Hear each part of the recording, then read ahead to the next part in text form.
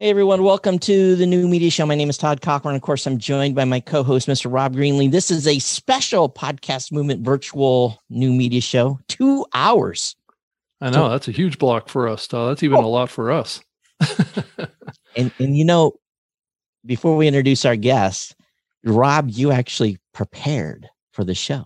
I did to some degree. It's probably over prepared. I think this is like on what I did with my radio show in the past. If that, our guests were kind of blown away by it, but it's a lot of stuff, and we're probably not going to stick to it entirely. It's just an outline for me to think about stuff. But I think there's a lot of interesting topics that we're going to talk about on the show today. And we got two terrific guests. We got Brian Barletta, who has recently launched a newsletter working with James Cridland, who's also here, also from Pod News. And Brian does a newsletter called Sounds Profitable at soundsprofitable.com. And his goal is to provide in-depth ad tech to readers and listeners, so people have a better understanding of what's going on the technology side. And he started his career in mobile technology back in 2008. And in 2018, he was one of the first employees at the attribution company Barometric that was acquired by Claritas. Claritas. There you go. And then also worked as a senior product manager, data and monetization at Megaphone. So Brian, thanks for joining us. Thanks for having me. Yeah, it's very exciting. We launched Sounds Profitable. James has given me space under the Pod News umbrella to start a weekly newsletter, and I thought it would be really fun, and it's been very rewarding so far. Lots of people subscribing, and a lot of great conversations. Yeah, well, I guess that's what you're trying to do there. And then we have Mr. James Cridland, which doesn't need too much of an introduction. I think most people in the podcasting industry knows who you are, James. But he is the editor and founder of podnews.net that most people in the podcasting space subscribe to and read every day, or 5 days a week anyway. So, James, thanks for joining us. Well, thank you very much. It's great to be here, and I'm here on a Australian morning where I have no power at all. So if I go away halfway through this, then you'll know that my Mac battery hasn't managed to keep up with it. Right, and your dogs are still powered. It sounds like. Yeah, by the sounds of it. So of all days to be on a live event and then having them had pre-scheduled power outages. So hey, guess what? This is what podcasting is all about. Hey, do want to mention before we get going, even though we got two great esteemed guests, Rob did do a considerable amount of reach out, and we were trying to fill in an additional spot on the show tonight. To add some diversity and also bring in some additional folks from the industry, and either conflicts, time of the event, right, or maybe too scared to be on the show. I don't know, but could have been the topics. No, just kidding. But anyway, I want to thank Dan Franks and Podcast Movement Virtual for having us as part of their event. This virtual world that we're living in more and more. Todd and I are doing a lot of virtual stuff. We would rather be there in person on stage at Podcast Movement, which is what we've been doing over the past few years. So we've kind of taken a new direction here, and hopefully we'll get back on stage soon. So, but let's go ahead and just kind of jump in and start talking, guys. Let's talk a little bit about where we are right now in the podcasting space. And one of the reasons that I want to talk about this at a higher level is, talk a little bit about the past and maybe the present a little bit around podcast monetization. There's a lot of different ways that people can make money in this medium. And I think we do tend to focus a large degree on the advertising side. And I just wanted to talk a little bit about that and see what both of you guys think. And Todd, I mean, obviously you jump in here too, but around where we are with like donations, freemium models.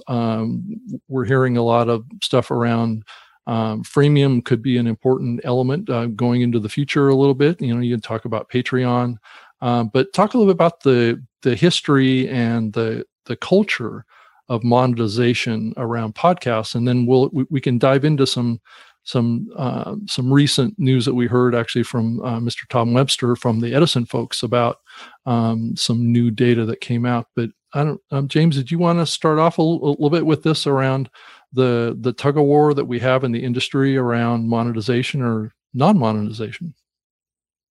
Yeah, I mean, they say that I think Podcorns say that 85% of podcasts don't make any money. Now that to me is fine. It's seen by some as a weakness, but that to me it seems fine to me. Mm-hmm. If you are producing a podcast, you may not want to make any money out of it. You may want to do other things. You may want to get your messages out there. You may want to brand yourself as a as somebody that knows a thing or two. You might just want to get some ideas and thoughts out there. So I don't necessarily think that that's a particular issue. But having said that, there's a bunch of different ways of earning revenue from podcasting. I was judging for the Australian Podcast Awards last week, and one of the entrants, I can't tell you who they were, but one of the entrants was very excited about saying how much Patreon support they have.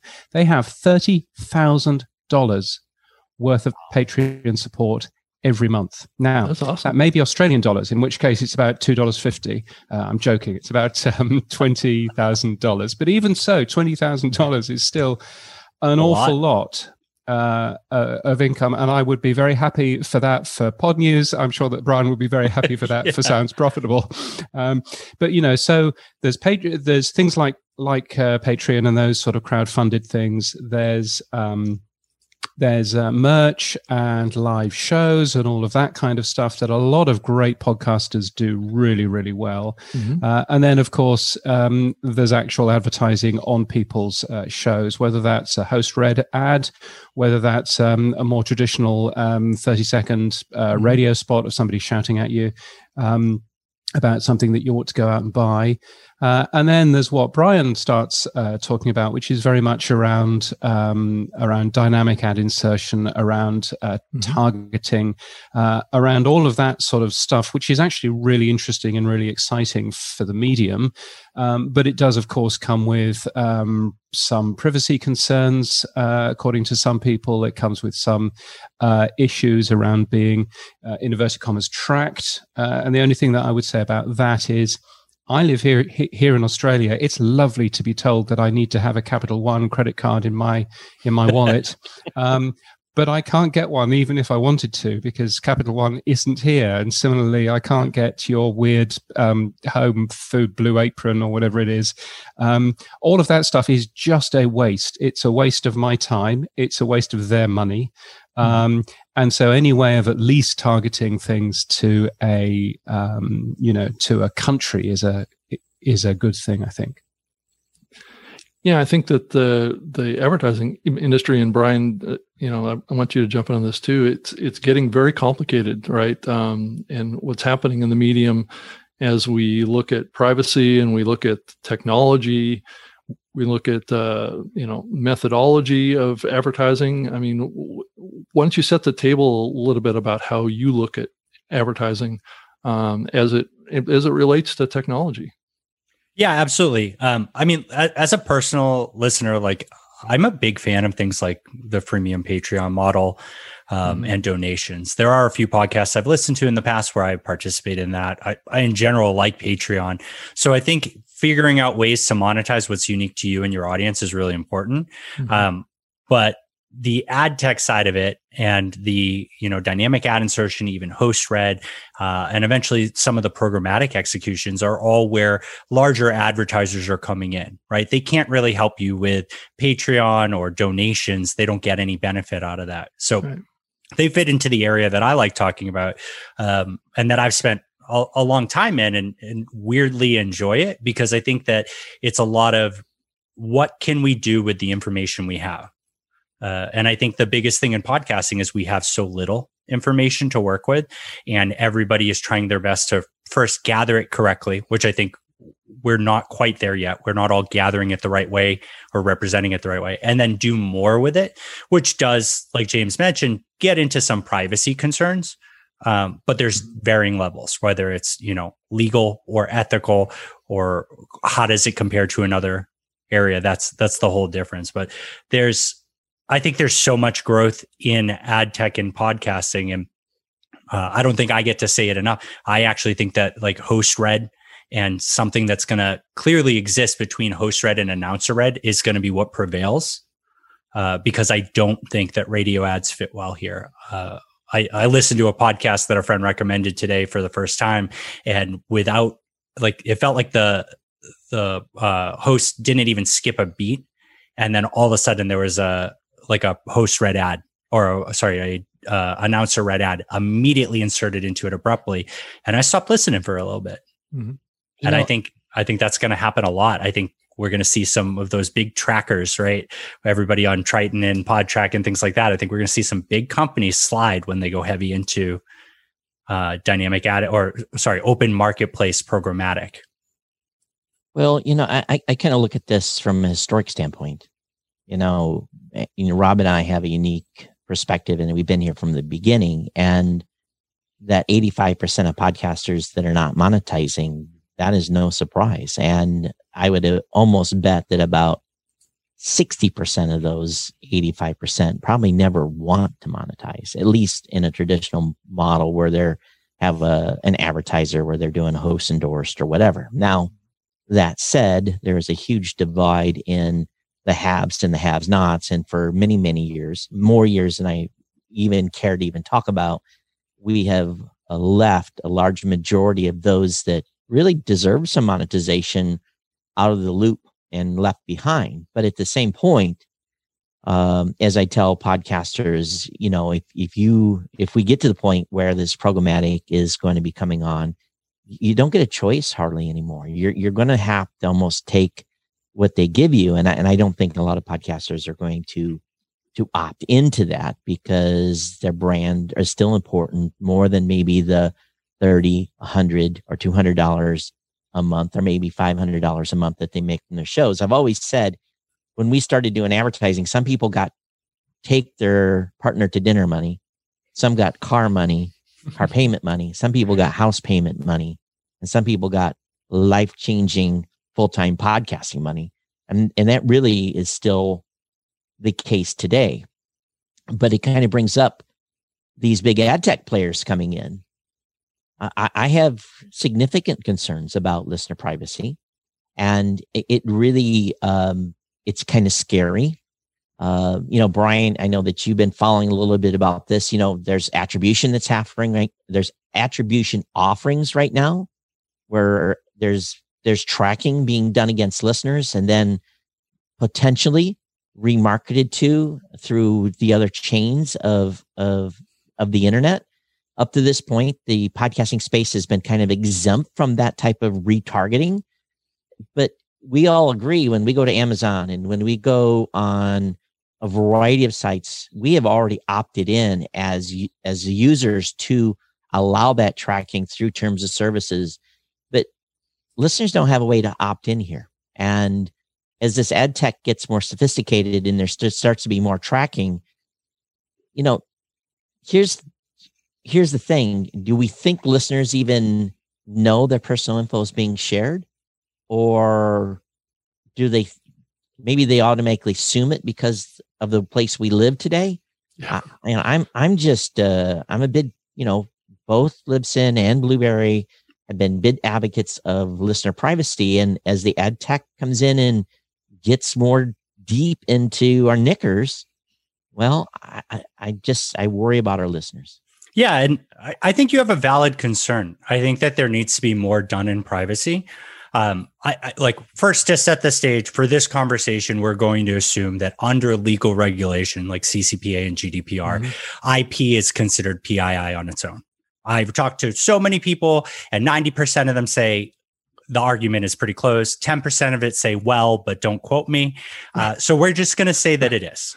Yeah. The first shortcoming really is, Todd, that I'm in Texas, and if I go to a website and I opt out of their cookie policy, right, which they have to do everywhere now, right, they still get my IP, user agent, and the content I'm on. When iOS 14 finally rolls out this feature and I opt out in an app to give them my mobile ad ID, they still get my IP, user agent, and what app I'm on. That data, at the minimum, the dregs of what you can do in other mediums, is the maximum that we get. And so the first thing I want to say there is that in comparison on privacy, our biggest privacy threat is the type of thing that other platforms in ad tech ignore. That doesn't trivialize it for us, but it's just to show the scope. Right. Tom just mentioned in the chat room so many acronyms. So let's be careful on the acronyms, because we've got a whole level of podcasters here that may not fully understand CCPA, GDPR, and all that stuff. So as we go through tonight, let's try to be careful of that. Yeah, good call. I think that the acronym that you said was more about the IP is considered personally identifiable information. My bad. Right. And I think that's the one that probably a lot of people don't know about. But yeah. Before we jump too deep into that, which I wanted to do a little bit later in the program, I wanted to talk about Tom Webster's research that he put out just yesterday in his presentation at Podcast Movement, and it was around. He's showing data that's showing search is now the number one podcast discovery method, and word of mouth is number 2, and social media is number 3. And I thought that was an interesting shift. Now, I think Todd and I have been talking about this show for many years about how important search is in podcast discovery, but I've yet to see it show up at the top of the list in any research. So what do you guys think about that? Is that a big shift? I think that's great news. And by the way, Rob Walsh from Libsyn also announced yesterday that Google Podcast is now the number 3 podcast app. So now it goes Apple, Spotify, and Google Podcasts, albeit Google Podcasts is 5 times smaller than Spotify. That's still a tremendous move. And I think, again, that comes back to search because, Google last year put podcasts into the main search. It's not in a little, ghetto that you have to press a podcasts button for. It's in the main search where they do 1.5 billion searches every day. And that's great because that does actually mean that podcasting is reaching a whole bunch of people. They might not use Google Podcasts to listen, but it does mean that podcasting is reaching a whole bunch of people that have just typed in a search term, in there. So that to me is very exciting. And the fact that Tom Webster's research, Edison Research, has backed that up. The fact that we're now seeing, Google Podcasts doing really well. And also the fact that people are beginning to take search engine optimization seriously, as well. I think gone are the days for most podcasts where you bung half a sentence into your description and you reckon that that's probably okay. Actually, your description is really important. Your show notes are super important. And with the new Podcast Index transcripts tag, it will enable in time people like Google to be able to go and grab all of the transcripts as well for your show so that it knows exactly what you're talking about, which is really good. I should also say that there's a really interesting I think it's AdsWizz doing it, or it may be Acast. Either one of those are now going to shout at me, but there's one of those two companies who are now allowing you to target your advertising. If you're a big, if you're McDonald's and you just want to be advertising on podcasts, you can now target your advertising based on the keywords that are said in that podcast. And that, again, is a tremendous step forward. It's much like Google AdSense for podcasting. And I think, that sort of targeting where you're actually allowing people to target against what a podcaster is talking about should hopefully make the ads better, should make the ads more relevant. And that's a great step forward as well. And all of that is tied in with search. So if I say I love Red Bull 5 times, I've been trying to get Red Bull as a sponsor of my show for 14 years. I think that's a way to get Magellan to notice it. But it's AdsWizz that has that feature, and it's powered by Oracle. I believe. Thank you, Brian. Yeah, my wheelhouse. What can I say? But that I think that's super interesting. I think that the transcription is a big part of it. I'm interested to I unfortunately did miss the event yesterday, but I am really interested to see how beneficial transcription is for this type of stuff. I think that when we look at the data that we have about a podcast and what we can do with it, yeah, we get IP and user agent from the request, but we also have the whole show. Like the hosts own the file. Let's dig into that. Let's transcribe it. Let's contextualize it, right? The difference between like sex as an action and sex as like male or female, right? Like there's a big difference in how you're going to identify and contextualize what each sentence is, what each word is, and how what that means for finding a new podcast, advertising on that podcast. So I think the more data you get about your show, the more written words you have available. That's only going to propel discovery. For me, having started my show when I already had a blog, I understood the value of a good title. I understood the value of a good description. All that stuff I already knew before, even though I was a horrible blogger. It really kind of, this was in 2004, and I already knew the value of the search engines, and the search engines have only gotten better. And it goes back to, now maybe this trend will change. We'll watch what Tom says in later months or years. But I truly believe that Google's 800-pound gorilla, they're coming in the space. They're starting to understand podcasts a lot better. They're doing their own transcripts internally. Some of the initiatives that are being worked on by some of us right now to try to get an official tag for transcripts so that they can be put in the RSS feed, and then be able at least to have not only for the folks that are for ADA, but also to trigger Google. But I've always said that transcripts are largely worthless when they're just raw. They have to be contextual, and if they're not contextual, in other words, need to be accurate too. Tom said, Susie said, Johnny said, this back and forth. If it's just one long run-on sentence, you just throw that in the trash. That's worthless, because maybe it gives some value for someone that wants to read it that can't read or can't see it, and they want JAWS to go through it. That's maybe that's okay, but still, I think the better the transcripts get, the more it's going to help the space. I talked with Google about this a lot more than a year and a half ago, and they wouldn't show their cards. They went to, I said, how important will transcripts be? Well, now it's very indicative that they're already triggering search results based upon transcriptional data that they've collected. I've seen this show search a certain term, and we show up as the number one search result because it's something we talked about in the show that wasn't in the show notes. So they're going to get it one way or the other, and search is going to be king. And I've talked about this strategy of building your own website, having your own.com. There's a whole, if you watch this, and for those of you that never watched or listened to this show, Rob and I have always said that you can get a PhD in podcasting if you just go back and listen to the beginning, and we cover a lot of ground on this show when we do it. So a lot of this stuff is for our regular listeners. They've already heard it again and again and again and again. But for those of you new, this having good context with each episode is critical. Yeah.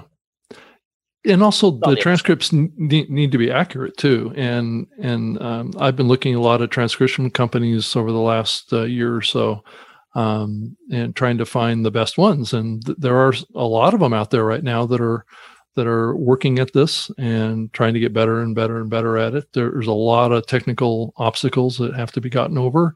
I think the best I've seen is about 97%, which is pretty darn high.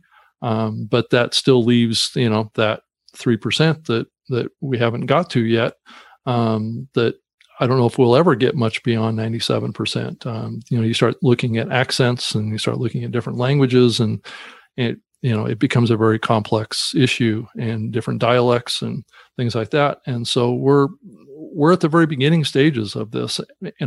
But I do know that most of the big platforms are looking at pulling transcripts. So most of the big listening platforms. And so this is a direction that will help with context. And I agree with everybody here that if we can get deeper into context, that's going to help search results and just propel this thing forward. And that could be why we're starting to see search start to show up. So I think that honestly, every partner, every major player in the podcast player or podcatcher space is actually already downloading and transcribing everything. Right. Because you got Google, Apple, and Amazon. Google and Apple, it's already been proven they can do it. Amazon, you can pay for their services to do it as well as Google.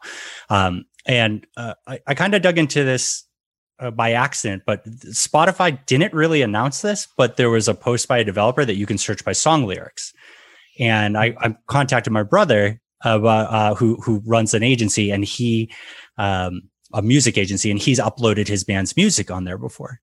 And I said, do you upload the lyrics? And he said, no. And so we searched some obscure band that he represented by the lyrics, and it showed up. So if they're doing that for music and they're already caching podcasts, everybody's doing it. And so the real power is figuring out how the hosts do it, making sure the hosts and the publishers have access to it, because everybody else is going to use it. Like internally, you need to have it yourself too, as a tool, as a host and a publisher. Right. There's a question, what are the suggestions for best transcription service as far as value pricing goes? Well, some of them are free. Audio Burst is free. Yeah, right. Just sign up for their service and they'll provide you a raw transcript immediately following your show. And then there's a bunch of others that are paid, and it runs the full gambit on pricing. So, all you really need to do is just search for podcast transcription, and you're probably going to get 10 results. So, that, and plus the pricing is going to be based on how accurate you want it. I mean, it's, to some degree, the pricing will take you down a path to like maybe 89 or 90%, but then you'll have to pay for human editing after that, which is going to be a lot more expensive.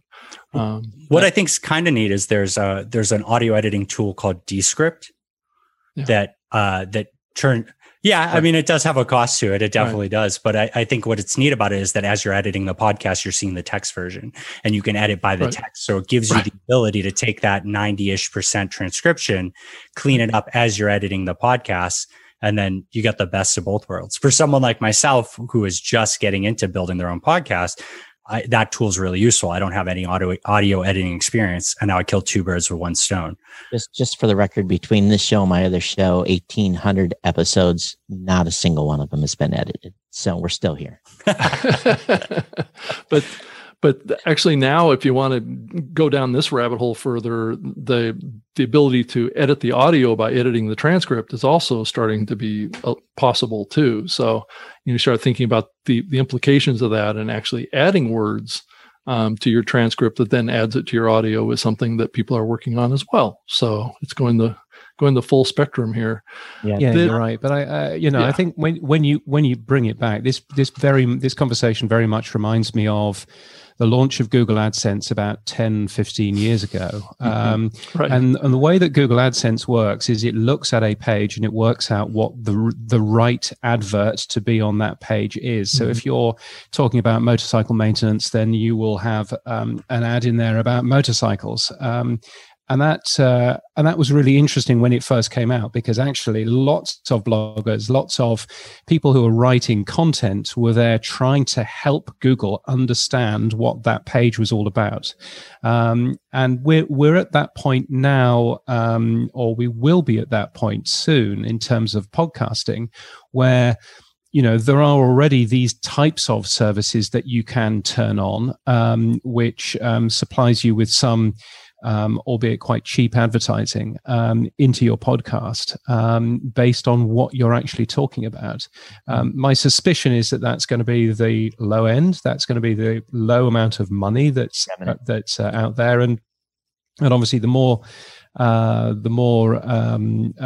bespoke, the more targeted your podcast is, then the better it's going to be to actually go and talk to sponsors directly. Yeah. And we got a post from Zach David, who wrote in here, yes, I use Timmy, which is another platform that you can use to get some great transcripts as well. He finds it a good value, and the accuracy is pretty good. Yeah, I would say Timmy is one of the better ones on the platform that allows you to do some, some editing and things like that too. So I'm a personal fan of Rev.com. Tom is, yeah. But anyway, we talked a lot about transcripts. Let's move on. Yeah, let's do that. One of the other big things that came out of Tom's presentation yesterday too was his comment about the death of the intimacy of podcasting, which I thought was a little bit not exactly how I'm looking at the space, but I think that his point is that the research was showing that about 58% of podcast listeners share listening to podcasts with another person, which I thought was an interesting angle. I still believe that podcasting is an intimate medium, but it sounds like it's being shared more so than what I think had thought about the medium up to this point. I don't know. What do you guys think about that 58% number? Do you think that's real? And what's the implication for the podcasting space that this is actually a group listening medium now? I mean, I think it's probably it's interesting. I see numbers coming out of the UK of around 90%, coming out of Australia around 85%. So to see something which is quite different in terms of the Edison research numbers is always interesting, because it does point to there being either different behavior in different parts of the world or different questions being asked. But certainly, you can see that podcasting, I think the word intimate is used in two different ways. Firstly, it's used in terms of the kind of relationships that we have with our favorite podcasters, and the way that we, which is actually very similar to the type of relationships that we have with our favorite radio broadcasters as well. But then you've got the sort of the more mechanical thing of, are people sharing my headphones? Are people, is my smart speaker in a room where other people can have a listen to it, and so on and so forth. So I think, so I think that there are different conversations going on there. Tom made in the 5 minutes that I was able to watch, because I was busy doing something straight after Tom's speech. But Tom made a number of great points, about the intimacy of the medium, but also about things like photographs. And just those stock photographs that you see all the time of that boy shouting into a microphone that isn't even plugged in, all that kind of stuff. So I think, I think he made some great points, some great points there.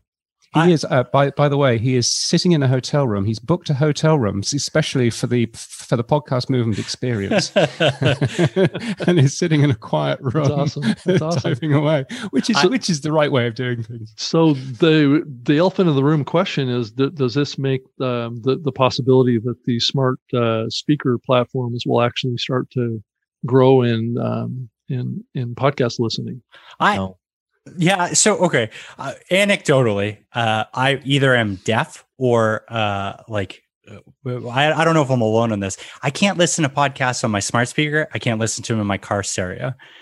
However they're mixed, whatever the equipment I have, I just can't hear all the words. I can't make out what they're talking about. And then worse than that is I do find it personally to be an intimate experience. And if my wife's there who we listen to the same podcast, I'd rather listen to it and talk to her about it than listen to it together. So it's so interesting to see that that's changing, because I have yet to be like, yeah, let's just sit and put on a podcast. Let's drive and put on a podcast. It just doesn't work that way for us.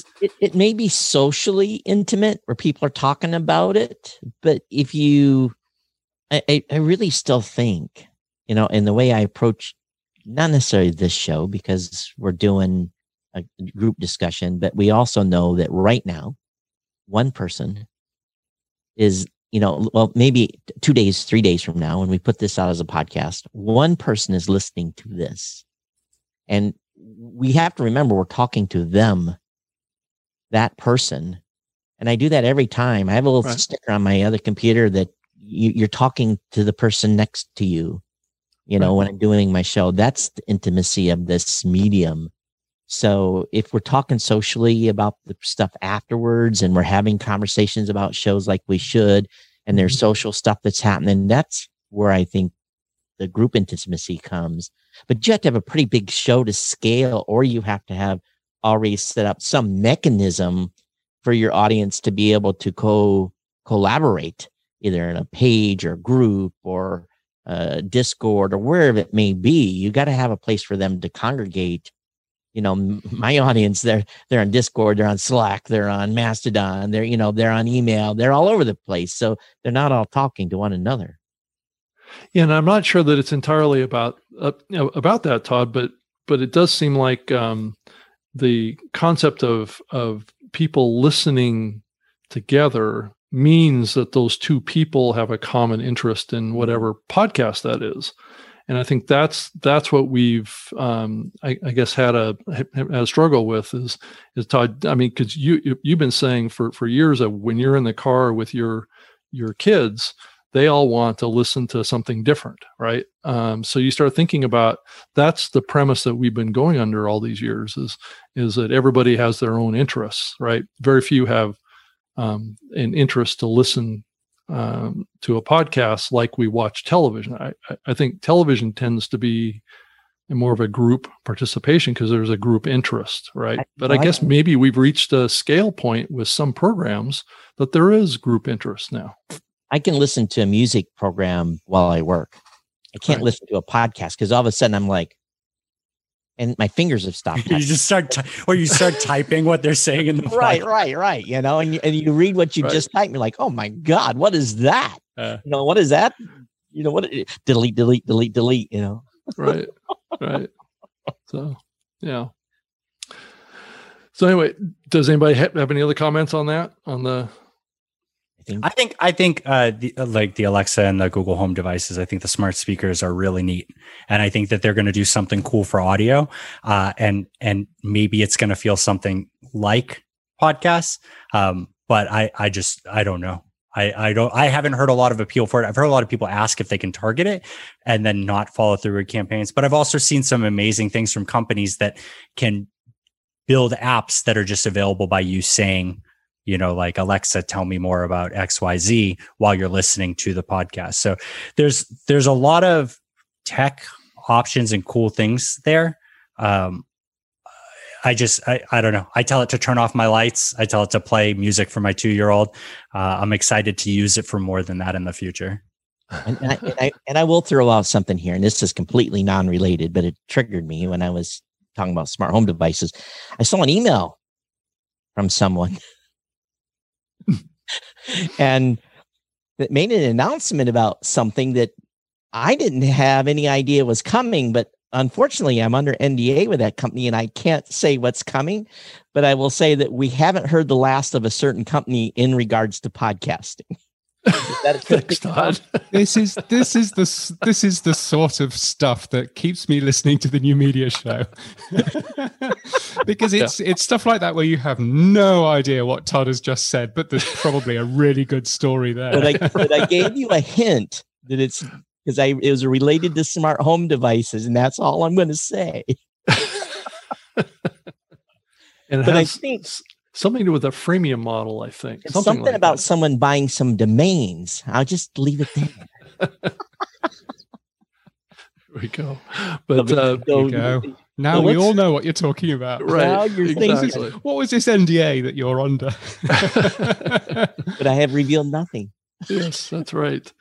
Hey, I'm under one too. That's slightly annoyingly as well. Let's move on and talk about another big topic. And large listening platforms, as we all know, are getting involved in podcasting, and it's getting to a point where we're getting close to saturation. Podcasting is starting to integrate in with most of the music streaming platforms on a global scale. I think we've pretty much covered everybody in the U.S. and we're rapidly, approaching saturation in all these global listening platforms. And I just wanted, first of all, just get your comments on that too. But have we crossed, once we cross that line, what is next, right? Where are we going to go? Is there something new that's going to come from the fact that we get saturated there that will maybe better compete with these big listening platforms? I mean, is niche the next thing? genre-based platforms. I'm just throwing that out, guys. I mean, networks. Yeah. Brian, do you want to? I'm going to leave this to the radio futurologist over here. I'm the ad guy. I'm the guy who figures out what do we got now. I'm going to put you on the spot, Brian. Okay, James, go ahead. Well, we have a long way to go in podcasting, and that's a great thing because at the moment, I think Tom's figures are that a third of all Americans are listening to a podcast once a week, something like that. Yep. And those are great numbers. But guess what? 9 out of 10 Americans are listening to the radio every single week. In the UK, 9 out of 10 people are listening to the radio there. In France, in Australia, in Germany, 9 out of 10 people are listening, yet it's only 25% of people are listening to podcasts. So we have a tremendous opportunity to really grow where we are. And I think also that's one thing, which is the amount of people who use something once a week or once a month. The other thing, though, is how long they do it for. We spend a long time listening to other forms of audio. And that was one of the slides that I did manage to catch, mainly because it was sent to me as a press release from Tom's talk, which was saying that podcasting is now 6% of all audio consumption in the US. 6%, that's all. So actually, we've got so much space to grow our industry. So I think any discussion at the moment of, are we reaching a plateau? Our podcasts as big as they're ever going to be is I think very wide of the mark. I think we have some great opportunities coming, and I think the Amazon music. Let's talk about Amazon because we've not mentioned that at all so far. They are one of the most recent music streaming platforms and audiobook publishers to jump into the medium. Yeah, they are, and they do really well. But the interesting thing about Amazon is that they're not really in competition with people like Spotify and Apple. And what I mean by that is that they are not taking the same audience and making those people, switch from one platform to the other. What Amazon appears to have done, certainly for streaming music, is find its own new audience and grown the industry. And hopefully they'll do that in podcasting as well. They won't do that in podcasting if they're only available in five countries. They can't even be bothered to launch here in Australia. Right. But when they have done all of that, and when they have actually, launched a proper global platform, then that should have a tremendous impact to the different types of people, who would listen to a podcast in a way that, currently people aren't. So, I think, Amazon in particular is a really interesting company to watch, because once they begin to get people using them, then that will be a whole new set of people that are brand new to having a listen to a podcast or any of that. No, I talk to a lot of people every week, and matter of fact, I'm about zoomed out. It's really kind of crazy. I'm looking forward to talking to people in person again, but talking to a lot of radio execs from many different countries, not just the United States, Canada, the UK, lots of different people in the radio business. And I think where the next growth space is actually the radio folks have kind of read the tea leaves. They're a multi-billion-dollar business. Podcasting is not going to kill radio anytime soon, but radio is in a tough spot in many places in the world today because of digital. So they're looking what's next. And so almost every call that I've had in the last 2 months with radio people have been, yes, we're going to do our own in-house content. We're going to do some original content, but we're also going to look to key podcasters that we want to associate with, that we want to bring into the fold. That, as I've been saying for a long time, there's no reason why a tech show can't have a 2-minute spot on some radio station, and it's mutual beneficial. The podcaster gets exposure, the radio station gets some tech news that maybe they don't have staff for. So I really think where the true growth place is and potential for podcasters to, basically get access to the radio towers while they last.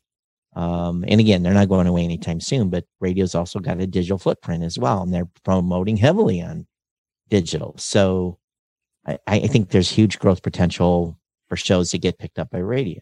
With you guys touching on radio and the 6%, one thing that's interesting to me is that, the only place, like I have that radio is up there for show behind me, but the radio that I listen to is in the car. And as we start seeing more Apple Play and, Google Play, like the car or the CarPlay options, right? These interfaces in the car where maybe there's a pop-up and it just says like Apple Music, radio, or podcasts, maybe we'll see more interaction there. With the more devices, right? I don't need my fridge necessarily to be able to play podcasts just yet, but the more devices that people have access to, that give them the choice of podcasting as well as other media forms, I think that's really how it grows. Because that 6% is not big, like James said, and we're all talking about how saturated podcast is because we're fighting for the ear space of that 6%. If we 10x that, there's then there's not enough content, right? Like there's a lot more room. As the FM guy said, I need to compete more in the radio space than just playing Cardi B. I have, because 10 stations are playing Cardi B. I have to have something. Yeah. I can play Cardi B, but I need something else. And this is the point. And this is the point that actually podcasting, partially because of the licensing arrangements around music, which still aren't there yet, podcasting has focused on talk. And as a result, the amount of talk that we listen to is going up. There must be, by the way, a small drinking game every time we mention Tom Webster in this podcast. Everyone's hammered. If only I had a minibar. So the amount of now there's a thing. So the amount he's not doing any social podcast listening, is he? So the amount of podcast listening, which is actually going on is all talk, and that's something that radio, by and large has been focused on music. Most commercial radio, certainly outside of the US, is very much focused on just playing 10 great songs in a row. I can get 10 great songs in a row everywhere. And so the point and the excitement about podcasting is that, I've now got all kinds of other things as well. So, that. Tom says something interesting in chat you guys may have missed. We said 6% isn't big, but he said 6% is big. It's 1/7 of radio. So maybe we're thinking about this upside down. Well, yeah, it's 6 years ago it was one proportion of the total audio consumption by people too, and I think that's part of the other challenge that podcasting has is how can we carve into the other listening time, and how realistic is our ability to carve into other types of audio or exclusive shows on Spotify. That's how you do that, right? And then audiobooks. I mean, and you look at like a player like Audible, they occupy a significant amount of people's time in listening to audio as well. More use of headphones in the UK is to audiobooks than it is to podcasting. Right. Audiobooks are really, really large. And interestingly, headphones do really badly for live radio. So actually there's a whole sort of range of, and if you had a radio futurologist here, he would, I'm doing a talk this evening in Finland, and one of the slides I'm showing is how people listen is very different on different devices. And actually, how people listen is also very different in terms of age group as well. The biggest growth in terms of spoken word is with young people, which is great and really exciting. But if you look at people aged 55 plus, which none of us fit into, but if you were to look at people aged 55 plus, you would see that that most of those people just listen to the radio. 9 out of 10 of their hours spent listening to audio spent listening to live radio. For young people, for 15 to 25. So it's a far, far smaller area. And podcasting is still quite small, but much, much larger. So, real opportunities, I think here. And I think, the opportunities are such that, making sure that we do things and we use the technology that we have available to us in terms of podcasting to make relevant content, to make content that people really enjoy. It's one of the things that I'm very excited about NPR doing with their drive time, their PM drive time show. Which has local news in there. So if you're listening in LA or you're listening in San Francisco or in Boston, then you will get the normal podcast, but you get dynamic audio insertion in there with local news stories produced by the local NPR station. That's really interesting. And if there's stuff that more podcasters, could be doing in terms of thinking about dynamic content insertion, then that to me gets really quite an exciting thing for the audience. Yeah, I mean, because the dynamic insertion technology doesn't have to be just used for ads; it can be used for content too. So, I played around with that when I worked at Podcast One. You can insert promos, you can insert other types of short content inside of podcasting as well. So, I think a lot of people think dynamic ad insertion and they immediately think programmatic, and that's not necessarily the technology really isn't linked to a type of ad content. And I think Brian, that's are you seeing more people doing that sort of thing? Right. On the content side? Yeah. I mean, I think promos are really big. I've started asking a lot of questions recently about post-roll, and post-roll ads seems to, if people use them, you'll like my article when I'm finished with it. If people even use them, it seems like they use it a lot for cross promotion and things like that, additional content, mini segments from other shows. And I think that's really neat. I think NPR is really leading the charge with it. But it's hard because so many of these shows that could take advantage of it are smaller networks. It takes substantially more work to then take and make bite-sized versions of it that fit into other shows appropriately. But I think it's going to be a big move. I think that's going to make a big impact. But Brian, it's possible that a post-roll is actually a pre-roll too, Right. Because it goes right into the next one. That's a little meta there, right? I'm proud to say I'm one of the few people that don't and will not listen to NPR content. I can't stand that soft talk radio. It's just in a linear playback experience. A post roll can be perceived as a pre-roll. So I guess it depends on how you're looking at it. For those of you that were watching, saw me pointing at Rob. Rob got a little too close to the truth there, so I just. And I'm not saying anything more than that. He's trying to. Thanks for pointing that out, Todd. Trying to stir the pot a little bit here. For those of you listening, you have no idea what I'm talking about. Well, if you can drop a little clues here and there, hopefully, James will pick up what we're saying. So anyway, let's move on. Okay. So let's move on and talk about some new and old topics and questions about the issue of kind of the preservation of the open nature of podcasting and RSS. And this raises a bunch of issues that I think hopefully we'll dive into in the next hour. But it kind of takes us from the past and moves us potentially into the future of what we might do with this medium. The medium is 16 years old. RSS 2.0 was established 16 years ago, and it's really not much has happened to it since then, except for some extensions done by Apple and a few others around namespaces.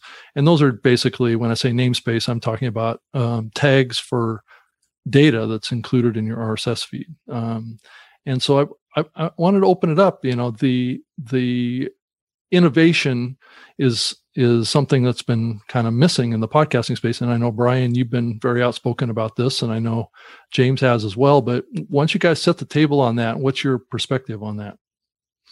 Well, I kind of want to kick off with a question for those of you guys who've been around a little bit longer than I have. Sure. So I started looking into RSS and the advisory board associated to it. Right. First off, the website's awful. and very not informative. And half the people that they link to, all of their personal websites and blog posts are either the website's a dead link, they haven't posted in 4 years, or they're not working on anything relevant. Or they're dead. Yeah. Oh, I guess my big question is like, does podcasting have representation in the RSS advisory board currently? I don't think there is an advisory board that's actually active at all. Really? By name only. I don't think it exists because that train left the station a long time ago. So we're on our own. Yeah, when Dave Weiner kind of left the committee, the thing kind of stopped. Yeah, and I think the scariest thing is that like RSS allows so many great things for podcasts. I mean, it allows James can tomorrow create an app and start his own podcast player, and that's really neat. And there's a lot of cool innovations we've done with just a little bit of technology. But to change us to move away from RSS, every hosting platform would have to align. It will. Right? Okay. We can plan for the future. Yeah. But don't hold your breath. No, I'm not saying that we should move away from it. I'm simply saying the amount of work that it would take to be able to move away from it would be everybody agreeing. Right. And I think we're going to be able to agree on small changes and frameworks and innovations and additions, but saying let's completely rewrite it, because at what point does that not become podcasts? Why wouldn't we emulate something like streaming? And then at that point, we've lost all control. So I don't see podcasts as it is in its current form moving away from RSS. Right. I see us growing it. And I'm absolutely trying to help unify the people that want to work together, because very truthfully, I've talked to a ton of people in the space at different hosting platforms and tech companies, and they all have the same ideas. It just feels like their boss told them they can't talk to another company. They can't collaborate. So I'm trying to just bring everybody together on that, because there are some cool improvements we can make that will make a big difference. We've been already told, and maybe Rob can relate to this, is that Apple has basically said, don't break it. They basically said, whatever we do, don't break what isn't currently in place. So I think we have to keep that in mind. Yeah, I've had talks with them about this topic. Add to it in a way, see what sticks, see what doesn't, and plan for the future and start putting together like JSON type stuff that can be adopted over time. But again, we have to be very, very careful here, because everyone has a damn agenda. And we need to make sure that the agendas, the commercial agendas, don't cause the open podcasting space to become closed. So I think that some of the initiatives that are going on that both of you are very aware of is a good first step. I think Tom said, hey, so, do we want an 8-track player? Well, RSS is not an 8-track player. RSS is a viable technology. It's a viable medium that works just fine. It's not going RSS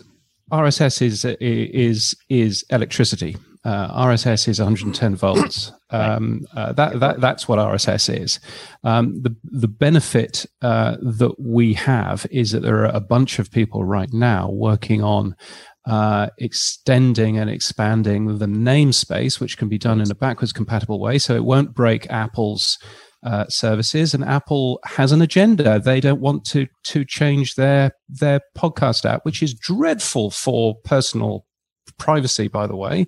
Absolutely appalling, because every single app is talking to every single RSS host. So it's the worst thing that you can be doing if you want to have a listen to a podcast on a private basis. But ignoring that, when you add a new namespace, that still works with everybody. And so what Adam Curry and Adam Curry's and Dave Jones is doing is working on a whole set of new tags, some of which will crash and burn and fail, and some of which will be tremendously successful and will move forward. Things like transcripts, yes, but also locations and hosts and guests, and and all this kind of information. and locking shows as well, so that it shouldn't be easy in the future just to go to a podcast host, type in the name of an RSS feed that you want to copy, and this new podcast host copies it for you. All of that stuff is all being worked on, and I think that's really exciting. I'm not sure necessarily that we need to turn around and say there is no future in looking at JSON. There is no future in looking at other technologies. My own guess is that in 5 years' time, we will have a situation where RSS is still being used for the majority of podcasts, but most podcast hosts will also be producing content in other feed formats as well. And that should be absolutely fine. But I don't suppose anybody will have issues with that. I think the big thing there, James, is that if one of those other formats is better, unless everybody gets together, if Spotify says tomorrow, only do an RSS, we don't care how cool it is for JSON or all the other formats. If every host doesn't stand up and go, JSON's going to do way more for us. If even one breaks, Spotify just goes, well, if you want your show on Spotify, you got to move to that host. And there's the rush. There's the infighting. And so that's the area I'm a little bit nervous about, and I'm trying to help fix. Let's talk about that for a second, because here's the reason. And for those of you that don't know, and I'm pulling the brain fart here, what's the website that they're podcast, the Adam Curry Group, what are they working on? Well, it's the Podcast Index project. Yeah, Podcast Index. Right. So today I saw an announcement where Spotify kicked off half dozen shows because they were talking about QAnon. Now, I don't care about QAnon. I don't care. They're just talking about QAnon. But they were social media pressured to kick those shows off their service. Now, I don't know where those shows reside. I don't know where they live, but it's censorship. And you may not like the content, but why did they kick it off? Because it's disinformation. Well, disinformation to one person is information to another. But again, I'm not defending the content, but those shows more than likely have an RSS feed with a host or on their own. And guess what? They're still on the air. They're not on Spotify. So the last thing we want to do in this space is kowtow to a company and let them dictate how the spec is going to be. So because we don't, the instance we start bending this is because they said so, then we're in big trouble. But you've just said, Todd, that you were talking to Apple and asking them for their advice, and so here we are with this double standards that the podcast industry is very keen at doing. Where Apple, tell us what we should be doing. Spotify, you're so bad, you're so dreadful. It's because they don't serve ads, and we shouldn't be. Go ahead. Well, I mean, both are dictating and are saying certain things. Apple has deplatformed Alan Jones, not Alan Jones. I wish Alex. you would. Alex Jones. Right. Alan Jones is a dreadful Australian. So yeah, so we end up with this. We end up with this thing. RSS is open, and if you plug an RSS feed into a proper podcast app, of which Spotify and Google aren't, then you can listen to any show you like, and that's great. And we should keep on doing that. But yeah, we can't turn around and say we shouldn't be driven by Spotify when in the same breath we're saying, but Apple have said, that if you break things, then we might not. Well, they just asked to be careful. They didn't dictate. Let's be careful of the conversation here. But up to this point, so let me back up. Let's go to 2000. Let me say a little bit about what Apple said. Apple was just cautious about making changes to the namespace that they're currently supporting in some of their older clients that they have. That when you subscribe to a podcast, it passes that RSS feed over to your library. So it's not. This was a common thing that was done in listening platforms early on. So if you look at the iTunes software, where an RSS feed is in the library or in a catalog, right? Mm-hmm. And then when a user subscribes to it, that RSS feed passes over to their library, which is their own personal collection. And that is a direct pull on the RSS feed. It doesn't come through Apple's system. And so what they don't want to do is change the specification of RSS too much, where it will break that transfer from the directory to the library. And I agree, James, that we're living with old specifications, but those specifications were written on an open RSS 2.0 with a iTunes namespace extension, right? Yeah. So there is some hesitation on Apple's part to not break their ecosystem, right? That doesn't exclude them from taking responsibility for updating and improving their back-end operations of how they handle content off of RSS. But they are pure to the podcast RSS in their whole ecosystem right now. Well, real quick, I think that the thing that concerns me the most is that if one host breaks it, they try something new and it breaks it, Apple says, fix it or you're not going to be on there. If everybody gets together or enough people get together and say, this isn't a break, this is what we want it to be, Apple's not going to say, 50% of all podcasts aren't available on our player right now. Right. They'll fix it. And I don't think anything that's going on in those discussions is like, put it live right now. It's, do we want this? How do we form it and get buy-in? And I think that that's really where the power in podcasting is going to come in the next few years. It's everybody getting together and say, what do we want? Because we think of all these things that Spotify can do. And James, I'll give credit. I absolutely am more biased against Spotify than Apple because Spotify is selling ads. Apple isn't competing with any of us yet. And I say yet because it's, what's their goal? Well, it's not really their business model. Advertising is not really their core business, right?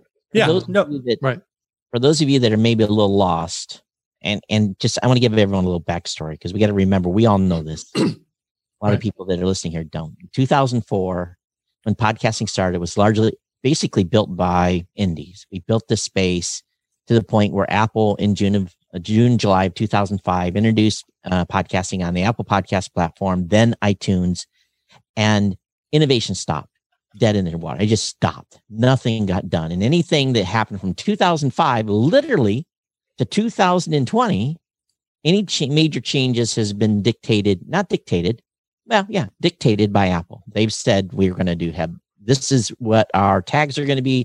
Here's what we've added. And they've put controls on host information, all kinds of different things. Right. So we took a break as a podcasting community of owning our space for 15 years. Right. So what we're doing now, or what is being attempted to do now, is to try to come together with enough individuals to basically say, okay, what do we need? We need a lock tag, just like a domain name. So when you buy a domain name and someone can't steal your domain name, you lock that domain name. We want to lock a show. We want transcripts. We want to know where shows' locations are. There's just a whole host of cool things that a variety of players could use. And none of this breaks the current standard. Right. But it's going to take, bringing people together like Brian is proposing and James, I agree with you 100%, bringing it together and agreeing on a certain set of specs or a certain set of tags. And I think it's one of the reasons why I'm quite sad. Yeah, it's one of the reasons why I'm quite sad that looking at the Podcast Index website, looking at their social platform, podcastindex.social, that you can see that there's a bunch of podcast hosts in there. There's Buzzsprout, Fireside, Captivate is in there, who I advise for. There's a bunch of these people, but there's not. And of course, Todd is in there as well, and Mike from Blueberry. But there's not all of the podcast hosts aren't in there, and you can really see a difference between those podcast hosts that are keen to move forward and to make changes, and some other podcast hosts who are on Facebook posting aggressive comments about why this is such a bad idea and why this is such a bad idea, and just being angry about it. It'd be really great if people actually got together and talked. What's funny is we put a spec out 10 years ago that has some of the same exact You did. things. It's brilliant. Yeah. And no one adopted it. You know why? It was blueberries. And you can't that's a key thing. because it was blueberries. So we basically said, here, have it, take it and put it in this thing. It's not ours. We gave it to the community because, it's blueberries. We're not going to adopt it. I can go on for an hour about things that we've tried to do to make it easier for podcasters listeners to subscribe to Android and a whole bunch, but because Blueberry did it, you can't give credit where credit's, and we didn't even try to take credit. We just said, here, take it, community, run with it. And so, but that's tough. Even though this group is working, it is a long hill to climb because we got to get the app developers in. We've got to start getting some of the major players to actually have a conversation. They're listening right now. Apple's listening to this. Pandora's listening to this. They listen to this show. So we know because they email us. So they're talking about this internally about what's going on. They're watching this. I think it's okay not to include them in the conversation, but include them in the solution. Absolutely. And I think that you hit on something really powerful that, like, look, I left Megaphone in August, and Sounds Profitable is just me. I'm just writing. I'm going to take this for a year or two and figure out what I can do as agnostic as possible. Because if I take that idea that you had as Blueberry and I take it and we form it into something that is open source, and then we say this initial thing was presented by Blueberry, let's get a small group to dig into it and make it something different. And then we present it again and we say this was originated by Blueberry and iterated by these 5 people. But even still, I think credit should be given for building the foundation. But the more thing is that you shepherding it along is a lot of fingerprints. Someone else that can be agnostic, like the Podcast Index, like I'm trying to do, I think will hopefully help. I'm not an engineer. There are very smart people in the space who want to collaborate. And like I said, it feels like they're being limited to do that. So I'm trying to go from company to company to company and knock on their door. And if the host doesn't answer, I knock on some publisher doors, because maybe then the publisher will complain on the way up. So for those of you listening to this right now, who are we doing this for? We're doing this for you. We're doing this for the indie podcaster. I call what's happening in this initiative is an insurance policy to keep podcasting open and free. So we just need to make sure that the independent podcasters know that this is being done to help you. The commercial folks may not follow. Well, and I think we have to ask the question too, is what are the dangers of us not doing this? Not coming together and coming up with ways to innovate and improve and grow. My contention is that the proprietary platforms or the larger technology platforms will do that innovation for us and could leave the open nature of podcasting behind. I don't know. What do you guys think about that? I do want to read a comment in the chat. So Rob, keep that. Marcio says, I'm just afraid that there's so much denial that Spotify's changing the picture. At some point, we'll look around and everything will be different because Spotify changed how people listen to podcasts. Right. Remember, so people are getting wrapped around the axle about Spotify. They have a tiny percentage of most shows listening percentage. Only some shows have a large number of Spotify listeners. My audience, less than 2%, listen on Spotify. So for me, Spotify is not even, I could care less about Spotify from a player standpoint. Brian has written a great article this week in Sounds Profitable, which I'll let him talk to in a minute. I just like, because I look at these numbers all the time, there are 2 numbers that are really important in terms of the podcasting market. One of them is total downloads, and that's the number that you normally see. So Apple is currently running about 60-something%, Spotify at about 10%, and Google at about 1.6%. But then there's the other one, which is the people using it. And people using it for me is far more interesting, because actually total downloads is one thing, but people using it, it shows what people are actually doing. And those numbers from Podtrac, and yes, Podtrac, but those numbers from Podtrac are a third of podcast listeners out there are using Apple Podcasts, a third, and a quarter of podcast listeners out there are using Spotify. So the numbers are far closer.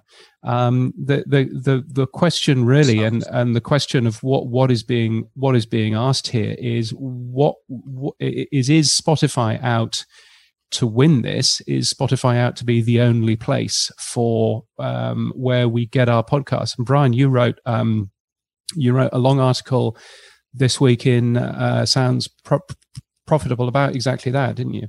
Yeah. All I know how to do is write long articles. I gotta trim them down a little bit, but yeah, I mean, I think Spotify as a business is doing really cool things, and I think that they're getting podcasts and other audio formats into more people. I mean, I listen to more music because of Spotify, but at the same time, like I can look at the ecosystem that like supports my living, right? That supports all of our living related to hosting and tracking and serving ads and all of these different things, and realize that Spotify is really set up to own that, whether through exclusivity or not. I think they have a really great set of technology, and if they start opening it up for more people than just their exclusive or owned podcasts, it's going to be real hard to compete. And then they don't need an RSS feed, and then they don't need to, like, their ecosystem changes to what they want, because if they offer everything to you, if they host your podcast with Anchor, at some point, maybe Anchor doesn't need the RSS feed to get it to Spotify, like we're seeing with shows with music. You know, if all of a sudden I can take advantage of app level identity safe, which is the future of targeting, instead of mobile device IDs and cookies, identity is a login based piece of information that you're giving consent for them to track you, which you do when you sign up for Spotify. If you're a small publisher and you can get your show on Spotify, and Spotify's giant ad sales team is going to say, well, hey, throw a few impressions on this show because it hits the contextual targeting, and it's a high CPM because it's an app ad. It's going to be a hard sell for, like, hey, we can do baked in, and we can tell you how many people downloaded it. And Spotify says, hey, we can tell you how many people listen. I think there's I think the Spotify is poised to disrupt a lot. And James, you know, when we were going back and forth on the article, I kept pulling up different things that say Spotify was a different size. And I saw someone from Spotify share, is it Midia, MIDIA, released a report, it looks like on the 9th. And I believe it said that Spotify overtook Apple. I believe it's a survey-based report. I think that was outside of the US. Is it outside the US? Yeah. So we did have there is a Spotify employee in the chat room. I'm trying to scroll back and find her comment. Who is not authorized to talk to the press. So I won't mention her name during the, I can't find it, so someone can scroll back or repost it. But I think what her, if I understood the gist of her comment is we know that they've grown the ecosystem. We've known they brought more earballs. I like to call them earballs to the space. That's no denying. I even have a couple of my employees that prefer to listen to podcasts on Spotify, which is fine. But I think there's a certain demographic that do and a certain demographic that doesn't, and that's fine as well. They have every right to sign shows and make them exclusive. We'll see how that experiment works over time. You know, Joe Budden thing was kind of an interesting,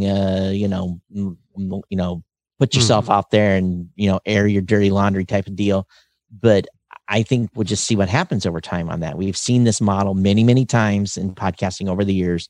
And invariably, I can almost bet you the exclusive model will not work long term. Well, it's because we're seeing a world where people can be self-starters if they have content, right? Like Patreon, the example of 20,000 or 30,000 a month that James brought up, right? That might be like crazy high end, but there's still like, house payment monies of Patreon being made every month from some of these people that could be way more than they're going to make on ads or signing exclusive. And, heck, newsletters, me and James have a vested interest in things like that. Those are paying bills. So I think what's really interesting is that if these features that Spotify offered were available by every hosting platform, if the podcast players stopped for a second and pretended that it wasn't their listener and it was actually the people making the content's listeners, like I believe it should be, and shared all of that information, and the playing field was even, everybody would jump on it and take advantage of it. But because the option is exclusivity or tying yourself specifically to Spotify. And because so many people realize they can kind of go at it alone with podcasting, I think there will be a bunch of people who do buy into it, but I think it'll be interesting to see who holds out, who doesn't sign up. Here's the actual comment she left, or he left. As someone who works at Spotify Podcast, I'd like to remind everyone that they keep acquiring independent podcasters, and listenership doesn't seem to go down when they go exclusive. Okay. I'm See what surprised happened by with that. Joe Rogan. Yeah, I'm surprised. I'm by that. surprised by that too. I can't see how listenership wouldn't go down if you make something exclusive, even if listenership doesn't go down by much. Well, what it is, probably what happens is you lose a certain portion of your core, and you pick up the ones that don't move over that are exclusively on Spotify. So it probably is a trade-off, I would think. So, that with as much controversy has been in the staff at Spotify complaining about Rogan and wanting to stifle him, we'll see how that works out in the long run. But we've really got off the train rails here. Rob, get us back on track. Well, it's kind of hard to think that any exclusive deal on Spotify would pull in the same numbers if a show is not listed on Apple too, right? Well, if Spotify's promoting it as an exclusive show, it's going to get major exposure. Yeah, hundreds of millions of listeners. That's true, but I mean, how many shows are actually going to get that focus and that kind of exposure too? Is a pretty small number. Yeah. But I think that there is some risk of these big platforms pulling more and more content under exclusive deals under their platform, and one of the things that I kind of wonder about too is if there are ad packages that are associated with those exclusive deals, what's the CPM on that? I mean, is Spotify going to be able to drive higher CPMs to content creators than what they can get on the outside? And I mean, the things that Todd and I have seen so far with some of the interest of these big platforms is that revenue split with the advertiser, with the content creator, is not very favorable. So I'm kind of a little bit dubious that very many shows are going to be successful under this exclusive model. Are you comfortable talking about the percent you've heard? Well, let me just put you this way. The numbers that I've heard, I mean, if you look at the past with host read advertising, it's usually like a 70-30. Some of these platforms are reversing that. So, which isn't necessarily all that favorable to podcasters. And I just don't think that there's going to be many shows that are going to go for that. So we'll see what happens if there's ever monetization done around shows that don't get a piece of the pie. We'll see if that change with podcasters over there. And that's what the whole issue with the Joe Budden thing was he wasn't getting enough from the deal, right? And it's also, I mean, if you don't bother to read any of the ads that you've been asked to by Spotify, and you're too stupid not to even build in a vacation time into your contract.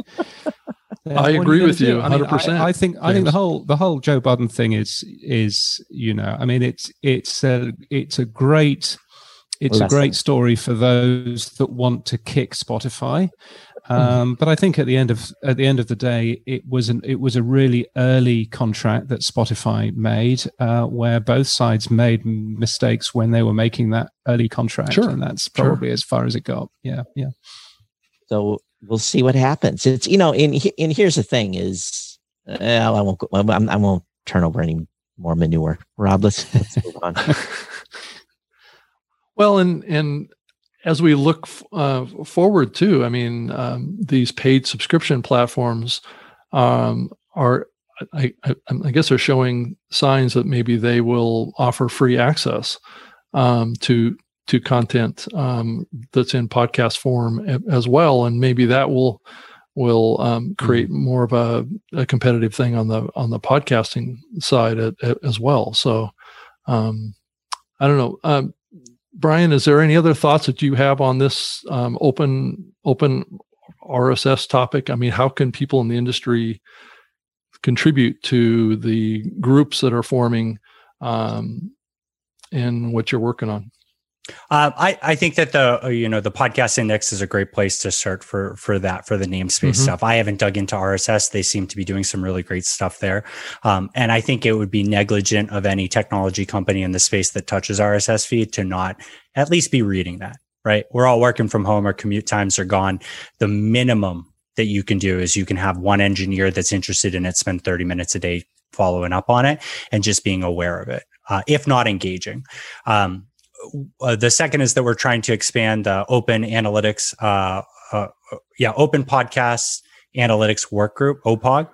And so if that's something that you've seen through Pod News or sounds profitable, I definitely recommend reaching out to James directly, who can get you access there.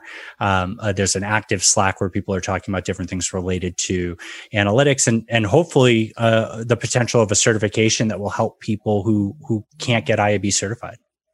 If they can't get IAB certified, then maybe they should look at their business model, because I'm going to defend the IAB certification because we were heavily involved with the development of that, not starting in the recent effort, but we go all the way back with Libsyn and others to 2008. So yeah. Well, James, can you clarify your business model and why you're not IAB certified then? Well, I think we all know probably because it's a lot of money, and I think it is a lot of money. But if we talk about independence, and I get it, but we talk about independence, and I like this isn't in any way to say that the IAB doesn't add value. It's saying that there could be another option that's complementary to it that helps those people out who can't get there. That having some sort of third party that might be able to affordably do it, or that is open, could be a great stepping stone for those companies. And to be really clear, my interest in the Open Podcast Analytics Working Group has been because I self-host. I think that there is a way for all of us to work together on just the real basics, like is Apple Podcasts downloading my show, is Spotify downloading my show, blah, blah, blah. And just those real basic stuff of, instead of each one of us keeping a list of what the user agents are, let's just make that open and make that available to everybody. That may or may not work. And that's not built for telling the IAB to go away, although other things may be. But from my point of view, that's the only interest I've got. And actually being able to sit there and to crunch my own log files has meant that I've discovered that actually RSS user agents are super, super useful in this, because they unpack another 25-30% of downloads that you get where you do not know where those downloads are coming from, because the only thing that the user agent says is the name of a library, and that library might be Apple Core Media, it might be the Android Download Manager or Dalvik. And actually being able to tag those audio plays back to who grabbed the RSS is massively, massively useful. So all of that stuff is open. And yes, there are other conversations around whether or not IAB is the right choice for a smaller podcaster. I mean, I certainly couldn't afford it, but it's of no real value to me anyway. But I think, just on the really basic scale of having 30 people keeping a user agent list is mental when you can just all work together on one of them. From that point of view, that's the only reason why I'm involved in this. James, it's about sandboxes. This is my sandbox. You can't be in my sandbox. And I can't give you credit for having a cool sandbox. Well, let's break down those walls. Let's dive in a little bit deeper on this DealPog project and just ask you guys. I mean, can you explain to us kind of how that working group is operating and what it's what's the process that it's going through to come up with a new, more open recommendation on podcast metrics? What's the process? So, Mark Stedman's at the head of it. Mm-hmm. He have Podiant or Podiant, however you say it, and he has been very excited about some really cool ideas related to providing some sort of certification for hosts to track downloads, right? To be able to address and identify if people are tracking downloads correctly, do it in a self-certified way, make it more accessible for everybody. And complementary to IAB. But there's a lot of other things that get wrapped up into that, like James said, the user agent aspect. And another great thing would be just how we store and transfer data between companies, right? You guys, Blueberry and Libsyn, you probably trade customers every now and then. I don't know if, your export format matches exactly their export format. But if there was unified in what we send over and how we send it, things like that could just clean up the process. So right now, I think OPOG saw a lot of success with what James was pushing with the user agent unification and getting everybody working there. And that's been really great. But now we're evaluating how we can build out a better framework, how we can collaborate with more people, set up a committee and everything and expand it. So I'd love to tell you that we have more, but right now it's mostly just me, Mark, James, and Evo Terra kind of poking at ideas and seeing where we can go from there. And one thing you're going to find, the self-certification thing doesn't work. Didn't work for us. Didn't work for Libsyn. Didn't work for anybody that went through what is that? Yeah, it needs to be a third party, right? Yeah. Sorry, when I say self-certification, I mean the process is initiated by the hosting partner to a third-party solution that will automatically do it. So more automated than self-certify. So it would be a system that allows you as the host to set up and provide access. So you would say, I'm ready for certification. The process starts automatically making calls against your server to download episodes in different size, and you kind of go from there. I think James is running out of battery, so he's switching phones. Is that what's going on? Well, that is exactly what's going on. I'm running out of battery on my big laptop. Yeah. Okay, so you're going to see James double for a second here. He kills his other one. There we go. Hey Todd, if you could talk a little about the whole concept of blacklists and whitelists as it relates to podcast metrics, that that could be something too that could save some companies some money too. Why don't you talk about that a little bit? Whitelist in this day and age with the modern internet, whitelists are pretty thin. And largely because everyone's got a phone, everyone's got their own IP. They're not behind these big corporate infrastructures where they're coming in and you see, 80 downloads from the same IP. That just doesn't happen. That can be borne out even in the log files by doing analysis. And that's really getting down deep in the weeds. So the whitelist stuff is really. Well, can I jump in real quick? Just to be progressive in all this, a lot of people are moving towards allow lists and deny lists, and I think that's a really good thing for us all to get behind. Allow list and deny list. So which is fine. Yeah, it's fine. So the deny list though is extensive. We pay. I spend, and again, it's an expense. I spend over $10,000 a year to have access to a list that tells me basically of every IP address of every server that's out there, and it doesn't cover everything.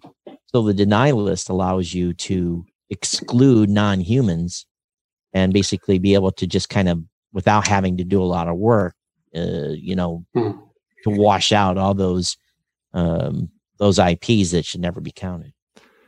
Yeah, and just to be clear, just so those that don't know what we're talking about here, it's that these are bots or server requests that are not actual listeners. So, all of us as hosts have to create a list, and that's up till now it's been generated rather organically by each host, right? Or you pay for it, right? Or you pay for it, right? Right. Yeah. For us, it was just easier to pay for it than to generate it ourselves, and it gets updated every day, and it's automated. So, but I think that's a great example of something that exists outside of our ecosystem. Right. There are services out there that you can pay that identify user agent, but they don't have podcast user agent, right? Because that's so specific to us. But that IP list, those are really valuable from third parties because they're getting the whole internet. They're getting a bigger breadth than we're going to see. And I'm sure there are even IPs that are in there that you just haven't touched on, right? That just might be in that deny list that they don't listen to podcasts. It's not used for that. It's a server for something else. So I think that data is worthwhile. It would be neat if everybody could share it, but I think those companies wouldn't like that. James, you see it already too, and the data that you collect is the massive amount of junk that if podcasts are seeing how much stuff was actually thrown out, they would question their host because it's I mean, I think that there's a number of things there. I mean, I think that yes, there's a lot of junk in there that you need to remove, and so having a good deny list is useful, but also knowing knowing particularly the RSS user agents are helpful because they at least help you understand where the traffic is coming from, what particular apps are using that particular thing. And then on the other side, there's actually just making sure that the data that you have is being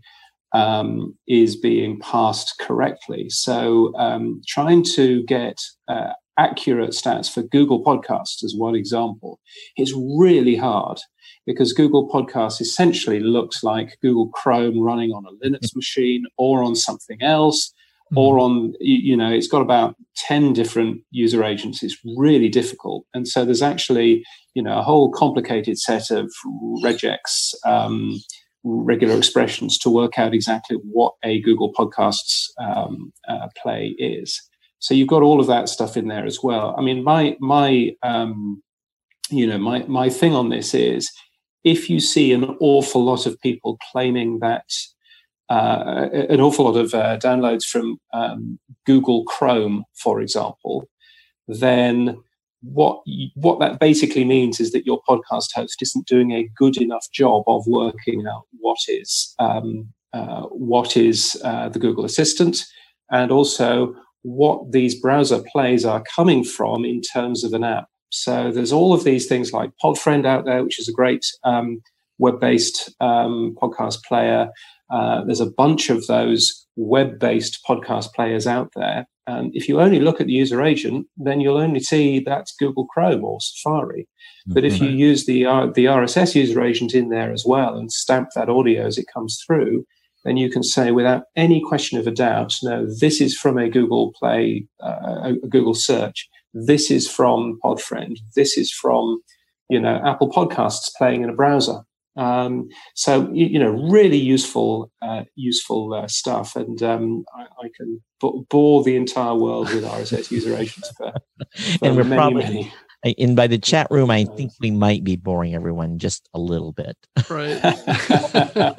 Well, I think we went down the fairly technical route here to some degree, but I wanted to also talk a little bit about, Brian, you raised this topic in one of your articles. You talked about streaming ad insertion versus download ad insertion, and that you felt that streaming is something that could be coming from some of these bigger platforms.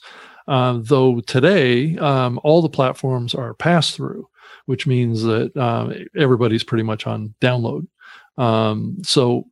And those downloads are coming off of the podcast hosting platforms. But why are you raising the topic that streaming ad insertion is something that we're going to see happen in the future? Well, Spotify's already doing it. Okay. Right. For the pass-through with Spotify, though. Say that again. But most of us are on pass-through with Spotify. Spotify for the shows that they own. Oh, instead of filling them. Yeah, that's right. But okay. Instead of filling them with an episode through dynamic ad insertion, which most of their shows are hosted on Megaphone, they are able to identify where the ad breaks are, and then the app takes over and it's a streaming ad.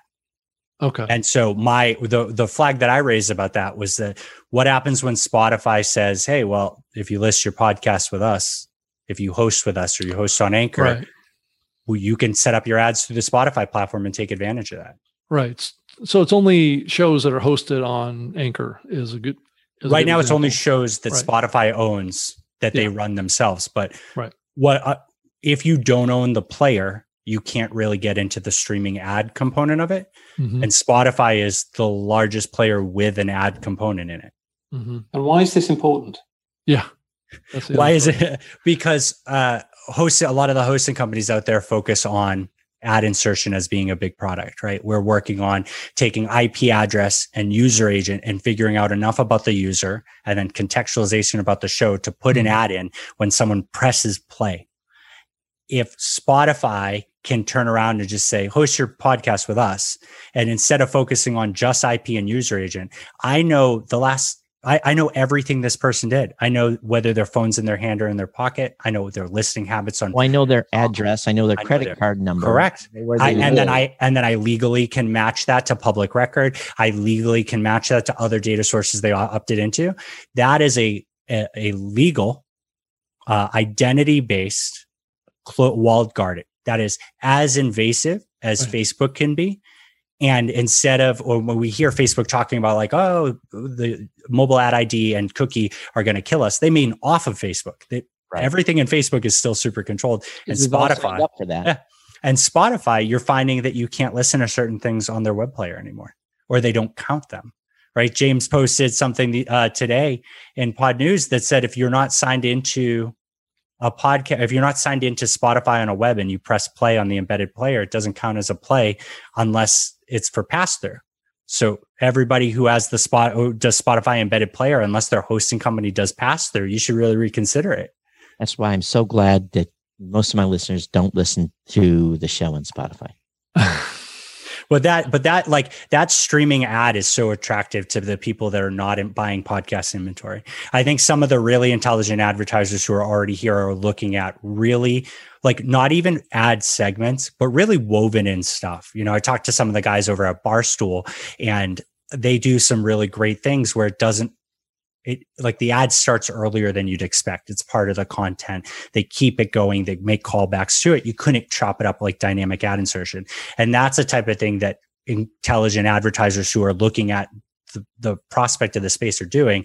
But if you look at the people who are spending big on video and streaming audio and display who haven't dipped into podcasting yet, if Spotify can turn around and say to them, it's just like streaming audio, yet more information because we have all of it, then it's going to be a hard fight to say, well, I track on downloads and I can target an ad based off of IP and user agent. Yeah. But then again, there's enough inventory out there. They don't control it all and they don't control all the listens, you know, so in my case, 98% of the people that listen to my show, none of my downloads or listens comes from them. So I don't have to, I'm not impacted by revenue because and matter of fact, my ads are still in the content that play on Spotify anyway, so I'm really not affected. But Todd as the podcaster is different than Todd as the CEO of Blueberry, right? Because not necessarily. I'm a podcaster first. Sure, but there are podcasters on your platform, on everybody's platform, that if Spotify said hosting's free and you can use our ad tech technology, and we have a sales team against it, and so we're going to help make you money, a lot of people would go. You know, I think that there would still be people behind, but that's a super compelling offer. And then at what point? But remember, they're only going to go after the people that are working with Megaphone. They're only going to go after that. That's who they're going to go make exclusive to. But what happens when they just say, if you host with us, you have access to this? What happens when they stop buying content and they start just sharing tools? And then it becomes like they didn't buy Anchor just to let it sit there and become what it is right now. They're going to do something with it. So when that happens, when they open that up to other people, that's what's kind of scary, because that means that the rest of us, while there will still be people there, are playing in a different league. And that means that those podcasters that make that switch might look and try and decide, is it worth it to continue selling ads in two places for my RSS feed and Spotify, or Spotify's offering me an extra 10 cents CPM if I go exclusive.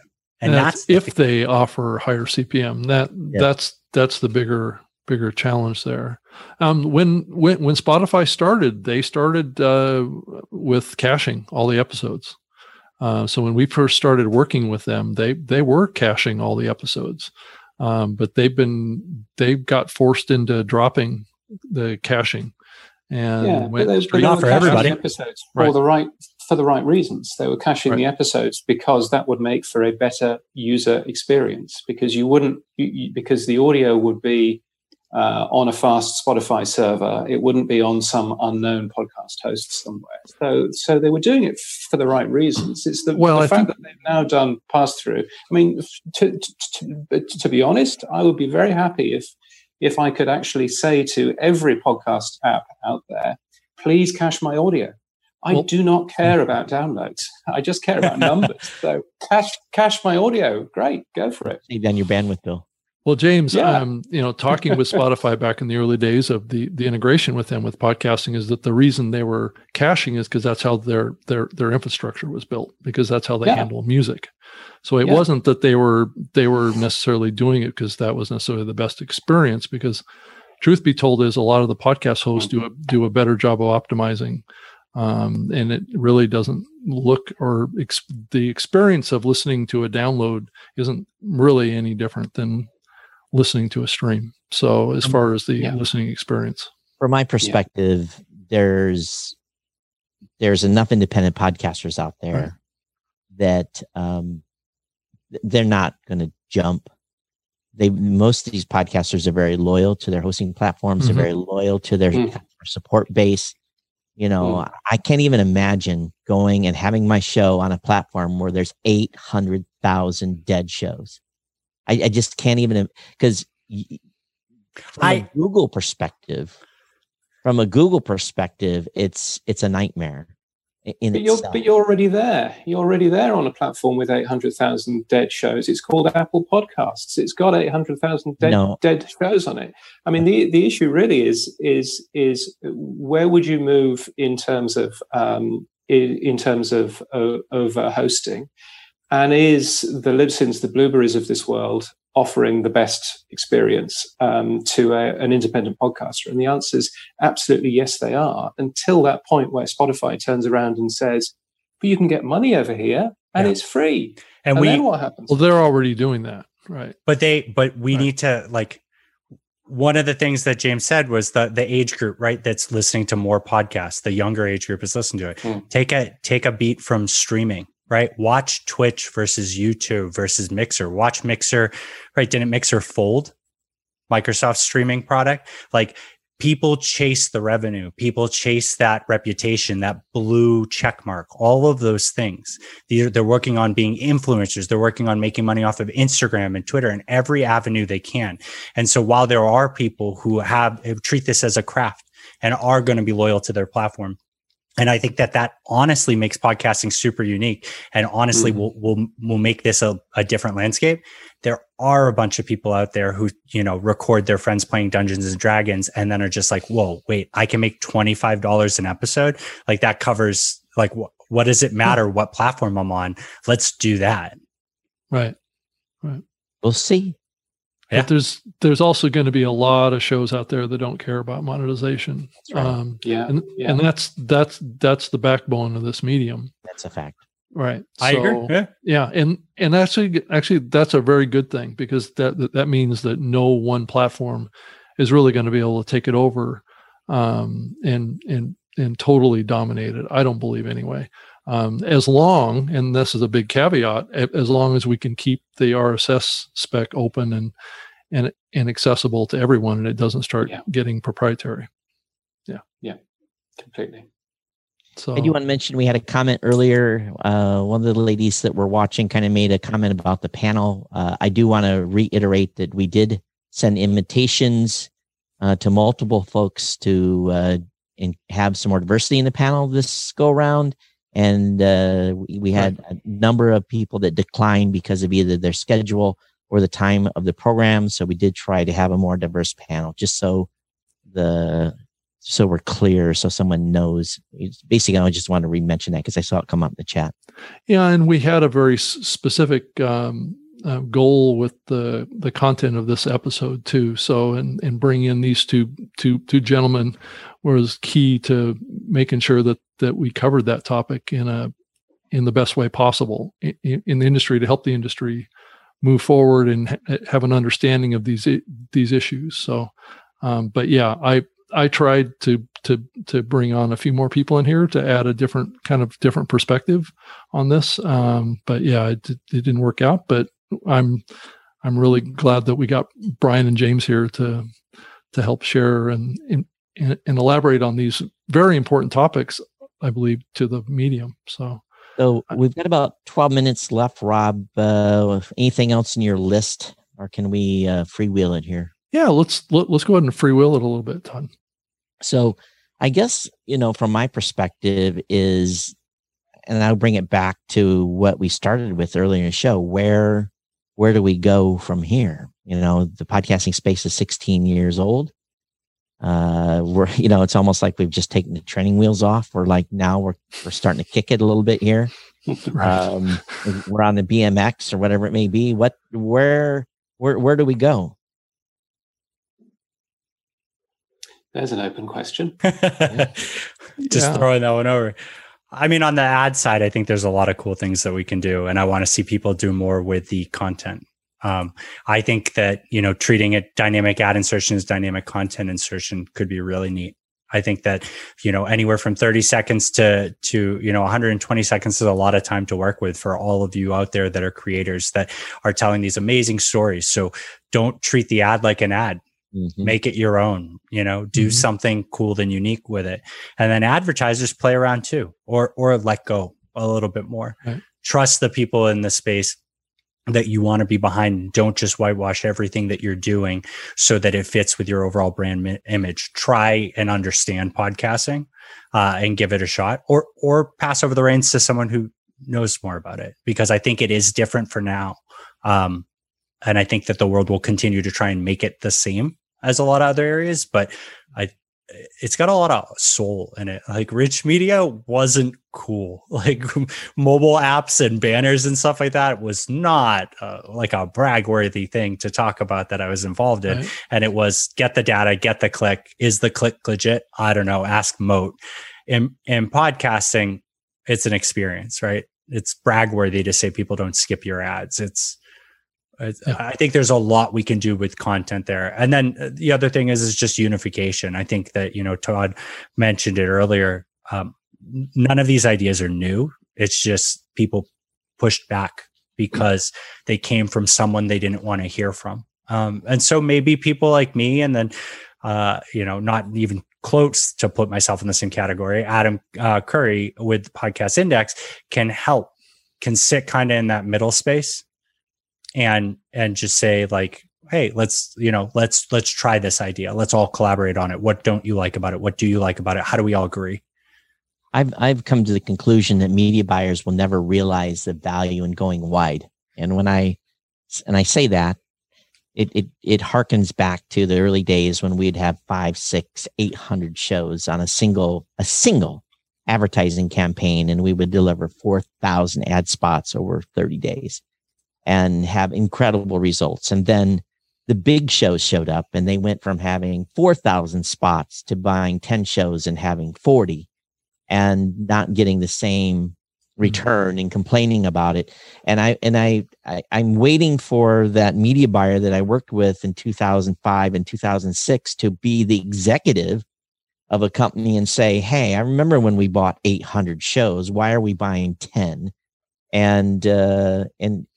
But maybe that person doesn't exist anymore. Maybe they've been browbeat so bad and moved on to a different genre that's not going to come back. So I've made my own determination that they're not coming back, and we have to figure out a way to make sure that we can help these small independent podcasts. But I think the world of radio has some learnings here as well.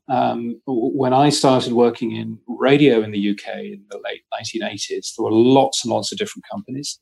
And if you wanted to buy a national ad campaign for McDonald's or for whoever, then you would have to talk to all of these individual radio companies and make all of those decisions and all of those, ad buys and everything else. And that's fine, but that's an awful lot of hard work. Now, UK radio is at a point where there are 3 radio broadcasters who you go and talk to, 3 commercial radio broadcasters. You talk to Global, you talk to Bauer, you talk to Wireless Group, and that's basically it. And you've reached 95% of all of radio. And so why would you bother talking to anyone else?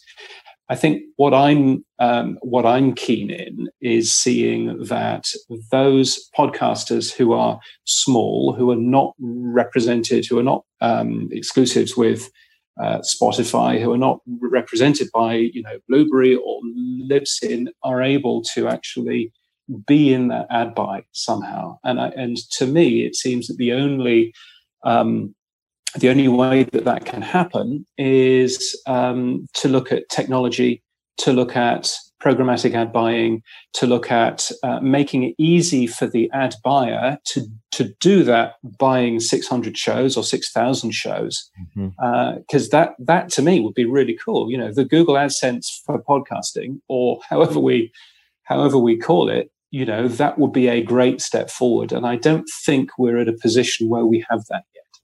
James, we used to do it. That's the crazy part. It's built. You know, it's just the media buyers have a different. Did you? Were you? Yeah, I mean, and I wonder whether the question is, if you were to do that now, whether that would be a different conversation to if you were doing that 5-10 years ago. I mean, you know, when I was running one of the most successful podcasts in the UK in 2007.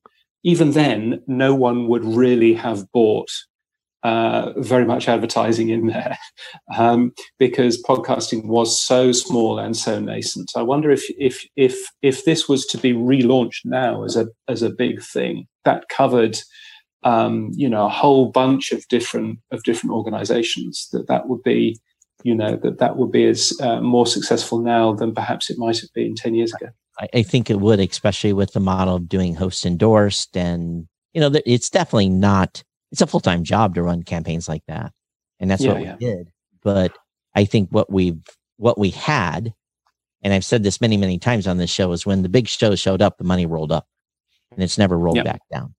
And so you have, as someone said, what was the statistic that only 15% of shows are getting monetized? Yeah, that sounds about right. That was, and then you have that was a Podcorn number, and I don't, and Podcorn, of course, are one of the people trying to fix all of this. And frankly, I think that number is actually, you know, I think it's probably 95% aren't monetized, right? But you know, whatever that number is, yeah, absolutely. You know, the monetization side is very small in comparison to why people get into podcasting. And considering 65% don't want ads anyway, or don't care. I don't know. So, you know, we've talked a little bit about ads. Well, and a lot of the programmatic ad buying platforms that have some integration in with hosts like a Spreaker or whatever, I think that's what was trying to be accomplished there, is trying to scale across large numbers of shows. The problem gets back to is the ad creative. And that is another part of this that doesn't get talked about enough, is how that ad creative needs to be, you know, evolved and improved. And I do believe that the ad agencies know about this issue. And I want to hold off here. We got 3 minutes left. I don't know if Podcast Movement's going to shut us off or not in 3 minutes. So James, Brian, why don't you give your shout outs where they can find you? Brian, you go first. Okay. Yeah. So first off, I'm on the Podcast Movement website. Please reach out. Love to talk to more people. I've been behind a desk too long. It's only been a few months doing this. You can find me at soundsprofitable.com. So send me a message, you know, on Podcast Movement, go to the website, read an article, shoot me an email. I'd love to talk to more people. James? And I'm podnews.net. You should sign up. It's free and it's very good. And both Blueberry and Libsyn are proud supporters of that. So thank you. Rob? I can be found on Twitter at Rob Greenlee, and I'm at robgreenlee.com. And you can certainly send me an email at robg@libsyn.com. I'm Todd at blueberry.com or at Geek News on Twitter. We want to encourage all of you that have been hanging out with us for the first time to go over newmediashow.com. Hit that subscribe button. We want you to subscribe to the podcast. We generally do about 2 shows a week. I was off for about a week and a half, so we haven't any new shows in about 10 days, but we're back on schedule. Definitely, we do this twice a week, hour and a half. 90 minutes is the normal length of the show. Rob and I often freewheel it. We come in with absolutely no preparation, except maybe we have a topic or two we want to talk about. So we have fun. If you have secrets, information you want to share with us, you can always email it where we text sources. Yeah, and CC James too, right? We want to thank Dan and the Podcast Movement team for letting us take these 2 hours tonight and be on their platform. and share a message. And we hope that you've got stuff out of the show today. We definitely appreciate it very, very much. Yeah. And if you like the thing, make sure you rate this event in the pod show thing. So Dan will invite us back again at another time. But thank you so much for everyone, all the great comments that came in. If there was any questions we didn't get to, we'll try to follow up in the swap card. But we've got about 30 seconds. Everyone, thanks for being here and thanks for watching the New Media Show. And thanks to all of you that, for both you and James and Brian that came on today. Yeah, thank you very much. Thanks for having us. Yeah. Thanks for having us, Rob and Todd. Thank you. And if this works, you'll see the New Media Show logo pop up and then we'll be gone. So everyone, see you later. Bye-bye. It didn't work.